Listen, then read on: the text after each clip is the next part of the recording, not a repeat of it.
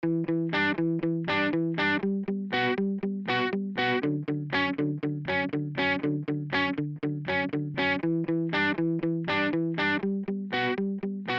and welcome to the 22nd episode of Coronavirus The Truth, a podcast that focuses on the facts surrounding COVID 19. I'm Jeremy Corr, host of the popular New Books in Medicine podcast and CEO of Executive Podcast Solutions. With me is Dr. Robert Pearl. For 18 years, Robert led the Permanente Medical Group, the nation's largest physician group. He's a healthcare contributor at Forbes.com, a best-selling author, and a professor at both the Stanford University School of Medicine and Business. Together, we also host the Fixing Healthcare podcast. You can find this episode along with helpful facts-based information on our website, fixinghealthcarepodcast.com. Robbie, each week we begin the show with the most recent and relevant facts concerning the COVID-19 pandemic and its impact on American life. This week, the news was dominated by question about President Trump and his battle with the coronavirus. There seems to be a cloud of uncertainty about his health status.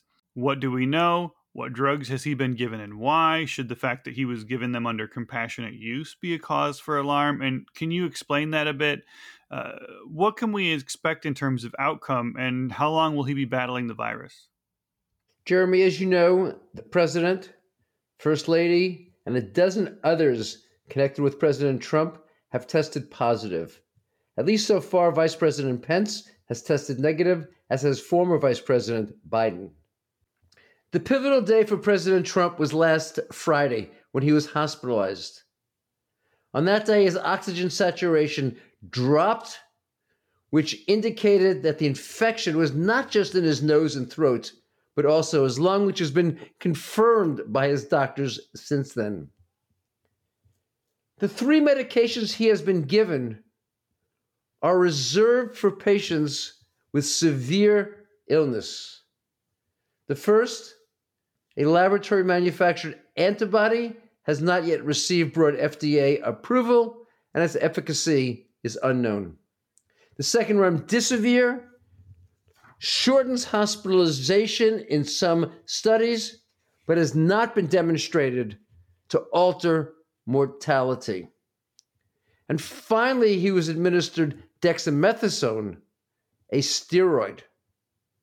Whether any or all of these were given due to his clinical status or his presidency is unclear, based on what his doctors have said. However, we can conclude that the steroid would not have been prescribed unless his physicians were very concerned, and as such, we can conclude that he has a moderately severe infection happening. Of interest, the typical disease course for someone who will end up in critical care is a mild infection for 6 to 8 days, and then followed by rapid deterioration. As such, if the president is severely ill this early in the infection, that too is very worrisome. But we don't really know all the details because they're not being released. What we do know is that the combination of his age and obesity put him at very high risk.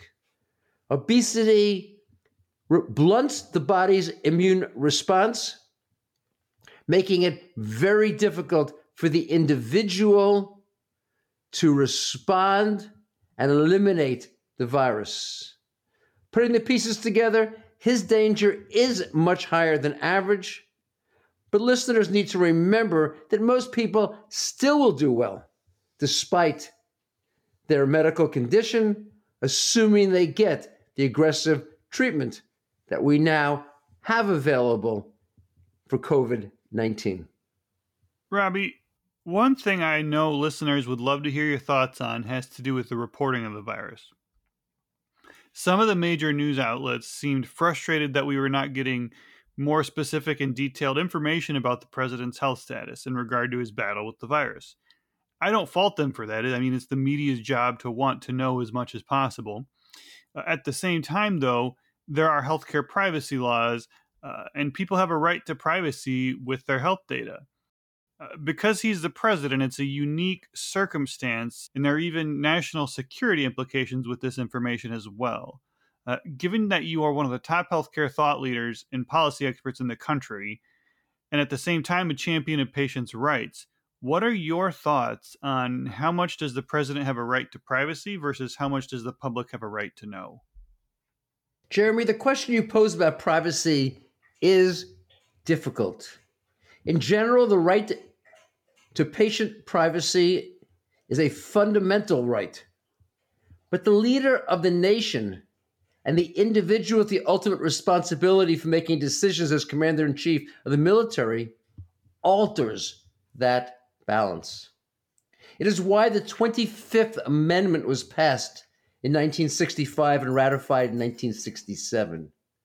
It is specific to the competency of the president to decide the fate of the nation and the transfer of power when he or she is not competent to continue to lead the country. Specifically in Section 4 of this amendment, it stated that the vice president and a group of other leaders, unspecified by the legislation, will assess the situation and send their recommendation that a transfer of power is necessary to Congress if they reach that conclusion. As such, this group definitely needs all of the details to ascertain whether this transfer of power is required. In contrast, the American people might like to know, but the necessity to do so seems to me less vital. What they need to know and be confident about is that the key congressional and executive branch leaders are fulfilling their responsibilities under the 25th Amendment to follow the president's course and make these determinations. What's not needed is for something this serious to be a constant source of speculation. But of course, in our current media world, that is exactly what is happening. Robbie, now that we covered the news about the president, what else should our listeners know about the week that was? Jeremy, when it comes to the infection, we've seen a spike across much of the U.S., as we predicted in our last show. Much of that came out of the opening of colleges and universities across the nation.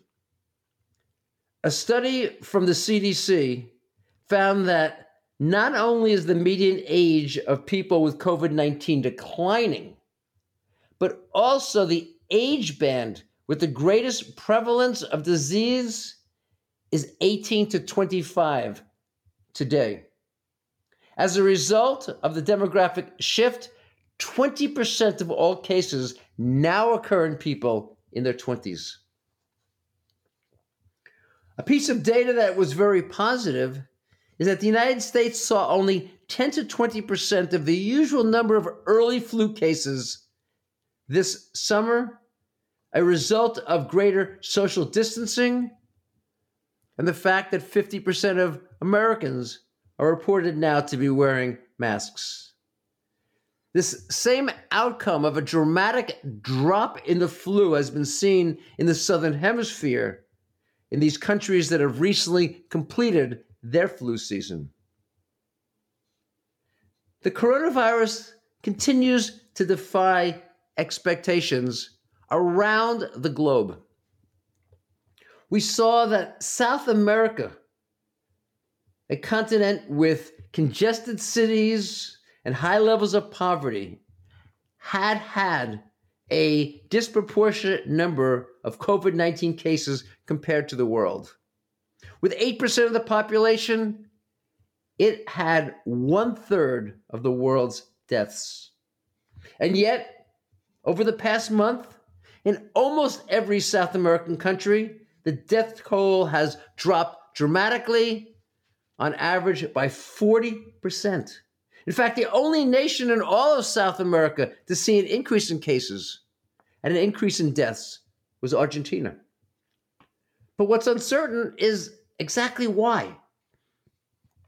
Maybe this represents the added wearing of masks and the governmental efforts to encourage social distancing beyond what was done in the past and what is currently happening in the United States. Or maybe it comes from improvements in clinical care for people needing hospitalization. Or it could be a reflection of something that epidemiologists are calling local pockets of herd immunity, in which the entire population of the country doesn't have to have the requisite levels, but smaller units like families and neighborhoods are impacted. There's still so much we don't know about protecting people from this particular coronavirus. And of course, at the same time, there's so much we do know that we simply ignore. Robbie, with the president now infected with the coronavirus, I think that was a really big reality check for a lot of the people who maybe have not known anyone that was infected or had a difficult time with the virus. What do we currently know about the mortality rate from COVID-19? We talked about this in our last episode and why the numbers that are being currently reported based upon positive testing are overstating the risks.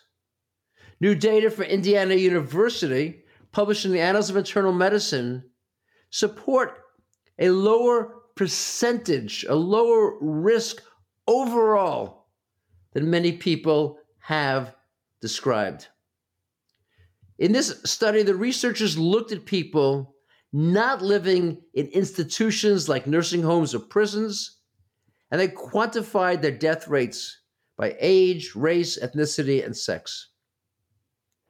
What they found, not surprisingly, was that age, more than race or sex, determines the mortality from COVID-19, although similar to other studies, they did find that the fatality rate for non-white people was 3 times that of white individuals. They found that this coronavirus has a mortality rate around 2.5 times the flu, which would make it significantly less than 0.5%, dramatically lower than the 2 to 4% often cited. Of interest, Jeremy, half of the deaths in Indiana from COVID-19 derived from nursing home residents. In contrast, the mortality rate for people between 12 and 40 was 0.01%, or 1 in 10,000. This data asymmetry between the nursing home population risk and everyone else, I predict, will be a huge factor when we look back on this pandemic years from now and try to understand its biology and its societal implications. Another piece of data on mortality came from New York City. Their epidemiologists found that 250,000 more people died this year than in a normal one. As is so true for so much about this virus, we have a lot of facts, but we don't always understand what they mean. Were these added deaths from COVID-19 people who failed to come for care when they had treatable heart attacks, strokes, and infections? I keep hearing stories from doctors about patients who decided not to come to the ED with chest pain or weakness on one side of their body for fear about catching COVID-19, and as a consequence died from a heart attack or a stroke. But of course, it's possible that these added deaths were simply from the infection itself and underreported. We don't know. What I would advise listeners is to consult medical expertise when they have potentially lethal symptoms. They can do this in person if they think it is a severe emergency, but at least reach a medical professional through telemedicine. What's happening economically in the country right now? The economics of this pandemic prove almost as unclear as the virus itself. The jobs report that came out on Friday showed that our nation had one of the largest increases in hiring in history. But it also showed there were still 11 million jobs, at least, behind where we were in the recent past. And the 857,000 jobs that were added last month were fewer than the 1.4 million in August and the 1.7 million in July. The implication is that it will be a long time, if ever, that we return to the past levels of employment. And this will have a massive impact on the economics of the United States for years into the future. Moreover, headlines this week described companies announcing major cutbacks in the airline industry, Disneyland, major fashion houses. And these workers are not yet in the data. Finally, small businesses reported a 21% decline in revenue, even now compared to January. But similar to almost everything about the pandemic, there seems to be a contrasting side for each statistic. Specifically, Americans are now starting new businesses at the fastest rate in over a decade, with the U.S. Census Bureau reporting that applications for employer identification numbers that are required to start a business are 500,000 more now than they were at this point in 2019. Whether this data on the rapid increase in new businesses indicate simply a speeding up of the business transition that had begun in the past, or whether this represents an entirely new normal that will continue in the post-coronavirus era, that too remains unclear. We'll continue to follow this through Coronavirus the Truth. Robbie, so much of the future revolves around effective and safe vaccine development. Where do we stand today? Jeremy, at present, 4 vaccines are in or beginning phase 3 testing. There's Johnson & Johnson's vaccine. It uses a different virus, what's called an adenovirus.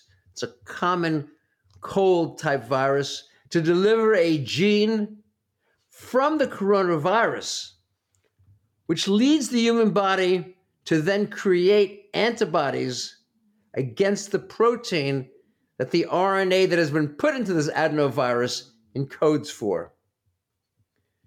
The U.S. government has pre-purchased 100 million doses of this vaccine, and it has the option to buy 200 million more.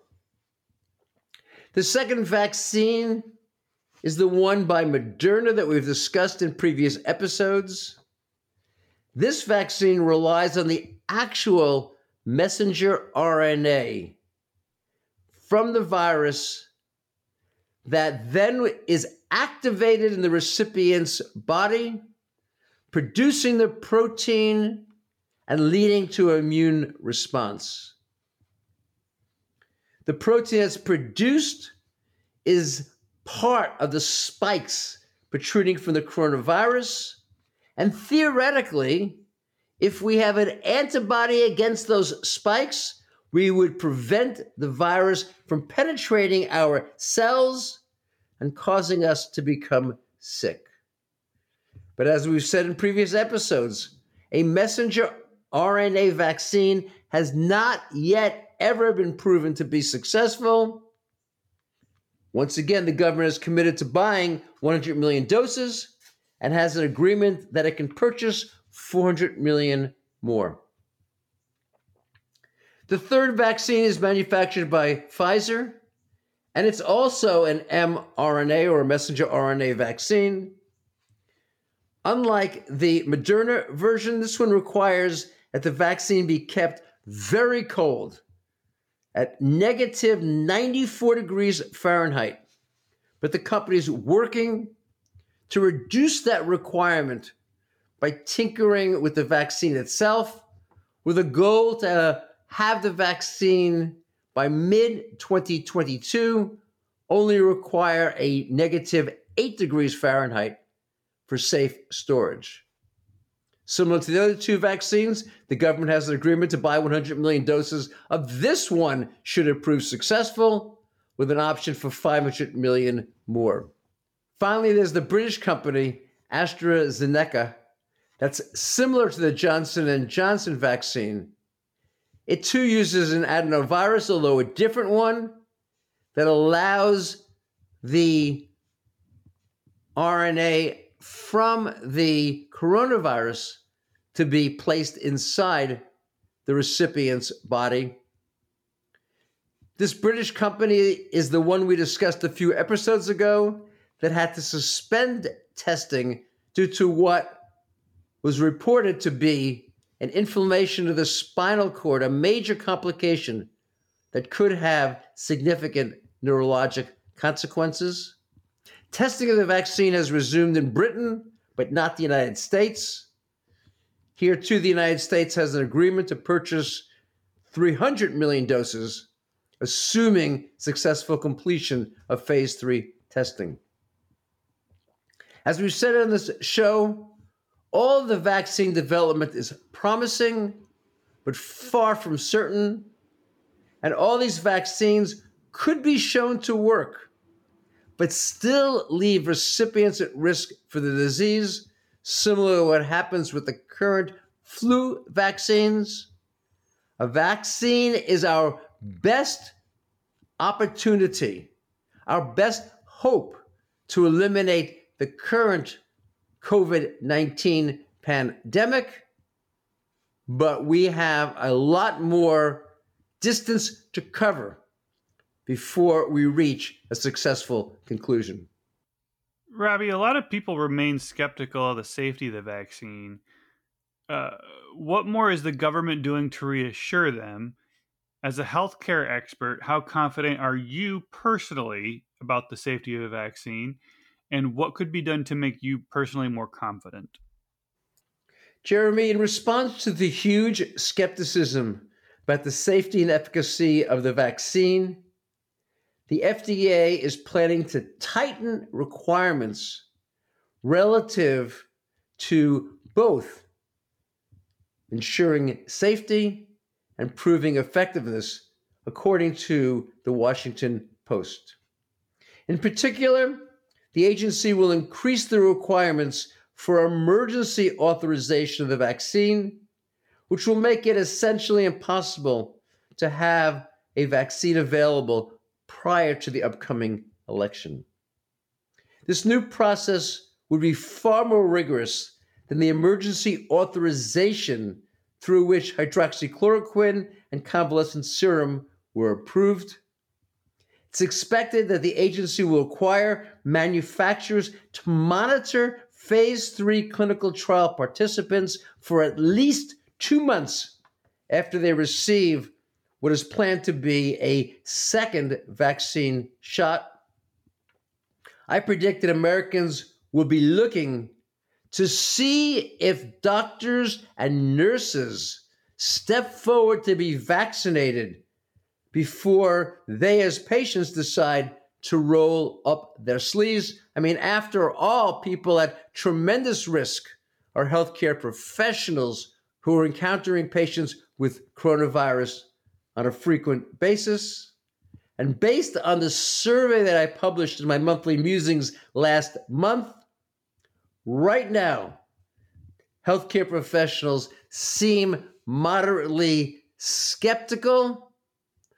I personally would wait to see how people do given time, not on day one, but several months later. Do they report significant side effects? Have we identified any major complications?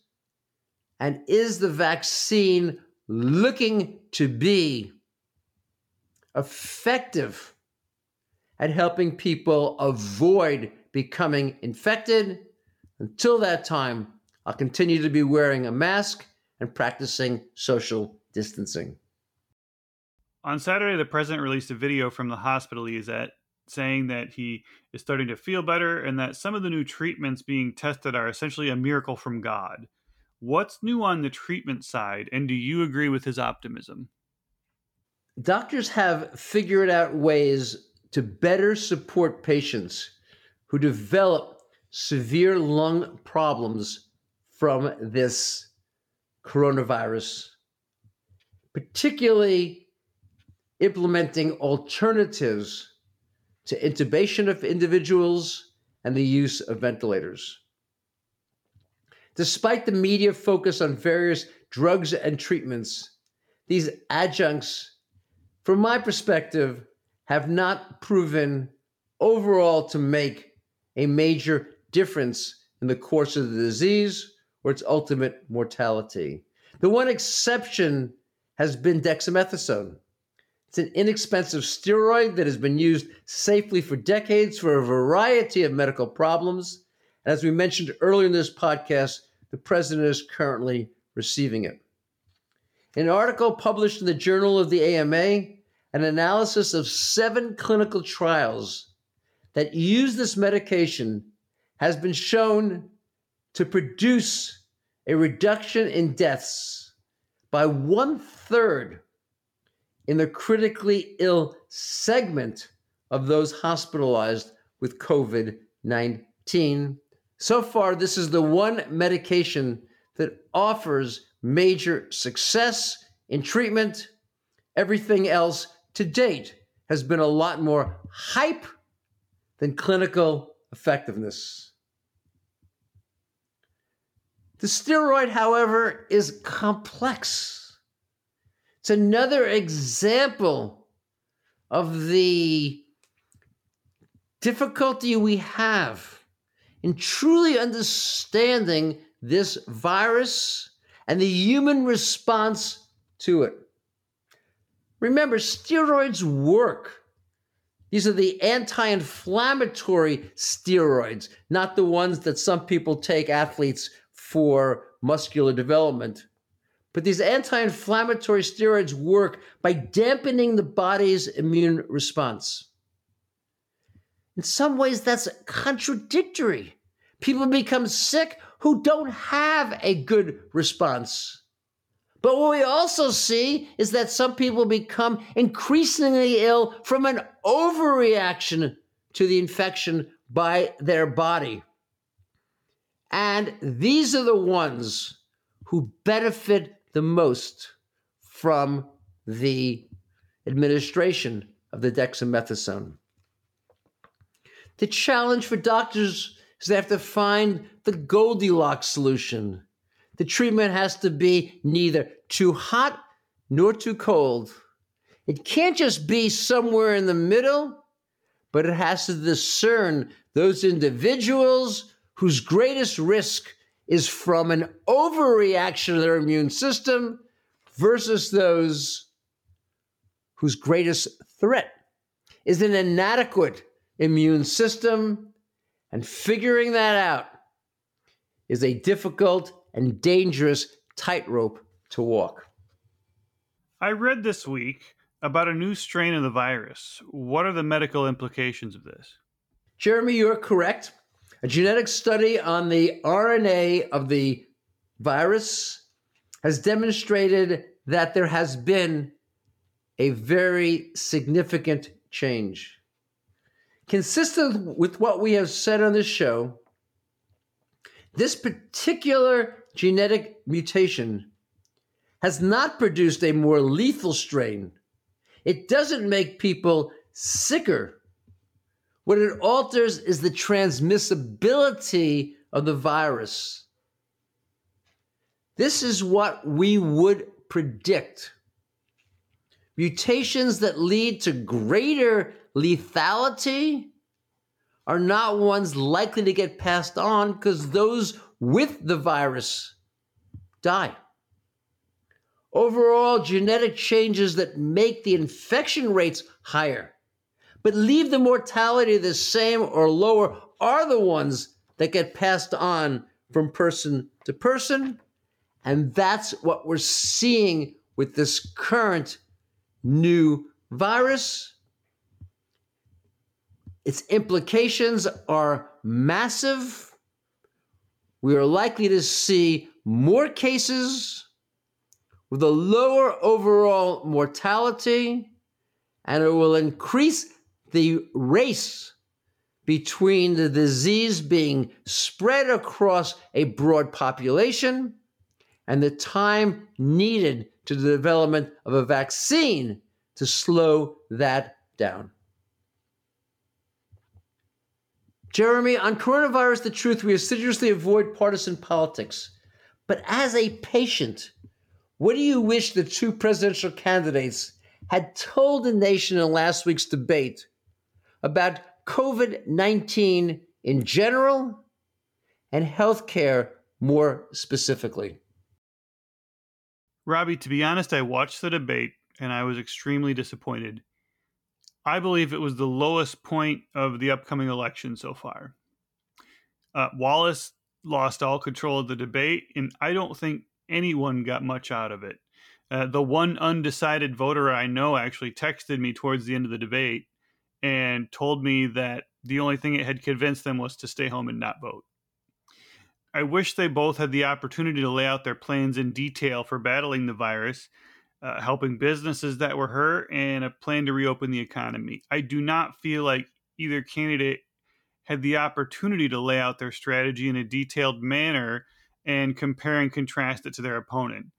And I actually think there needs to be more of a long form debate where the candidates have a long time to answer questions without focusing on, a good 30-second soundbite for the highlight reel after the debate. I think people, myself included, expect too much out of debates given the limitations and time constraints of the format. Along those lines, how much of a difference do you believe the specifics of their answers would make for you and your friends in terms of how all of you will vote? To be honest, I think the vast majority of voters have made up their mind, and at this point, little can be done to sway them either way unless there's some major October surprises, they're called, and makes one candidate lose a lot of support. And I don't see something major enough happening to sway voters too much. I do think that if one of the candidates had a strong COVID-19 plan that was made easy to understand, that would be something huge, something with a roadmap with timelines and specific criteria being reached for each certain milestone. We need a plan that focuses on protecting those most at risk while not letting small businesses that are the staples of the community be destroyed. For example, according to a September survey from the New York State Restaurant Association, as many as 2/3 of the state's restaurants could close permanently by the end of the year if they do not receive additional government aid. These are more than just businesses. These are people's livelihoods, their blood, sweat, and tears. We need a plan that looks at mental health of the community, addresses the increases in alcoholism, financial loss, and suicide. We need a comprehensive plan that is laid out and takes all of this into perspective. And I don't feel like either candidate has done a great job in building confidence in their respective plans. The candidates need to know that the virus and its impact on the economy due to the restrictions is probably the largest issue this time around. They both need to be hammering home to the public what their plan is, how does it work, what is the timeline, what is the roadmap. And I don't think the general public really has any idea about what either candidate's plan is, other than the basic rhetoric of Biden's camp saying Trump is anti-science and Trump's camp saying Biden would let the economy be destroyed. Robbie, a listener wrote in and said that the Supreme Court would be reviewing the constitutionality of the Affordable Care Act in the near future. She wanted to know what the impact would be relative to the coronavirus if it were eliminated. Jeremy, our listeners are highly educated on healthcare subjects, and this question is a great one. 2 years ago, the courts ruled that the mandate that every person in the United States have healthcare coverage was illegal. The newest suit claims that if one provision of a bill is ruled illegal, the entire legislation should be thrown out. There's precedent that this argument isn't one that the Supreme Court has traditionally pursued, based on the belief, why throw away the good with the bad? Having said that, as justices change, so do legal perspectives. We can't say at this point what would happen if the ACA were ruled unconstitutional by the Supreme Court in the near future, but let's assume insurance companies return to what existed before it was enacted and the Medicaid expansion was reversed. The process would lead people with pre-existing conditions to be excluded from coverage and the working poor to lose coverage as well. And both groups are the individuals at greatest risk from getting sick, needing hospitalization, and requiring critical care from COVID-19. As such, were the ACA not in place, I believe this pandemic would have had even more dire consequences than today. The Affordable Care Act legislation has problems, but the greatest threat to a person's health is not having health care coverage at all. Eliminating the ACA, I believe, would harm millions of Americans. It should not be eliminated until there is an equal or even better solution. And right now, that simply does not exist. As a reminder to listeners, this episode is available on our website, fixinghealthcarepodcast.com, and on all podcast platforms, including Apple Podcasts and Spotify. If you like the show, please rate it 5 stars and share it with your friends and family. To submit a question or comment to the hosts, please visit our contact page on the website or send us a message on LinkedIn, Twitter, or Facebook. Thank you for listening to Coronavirus the Truth, and have a great day.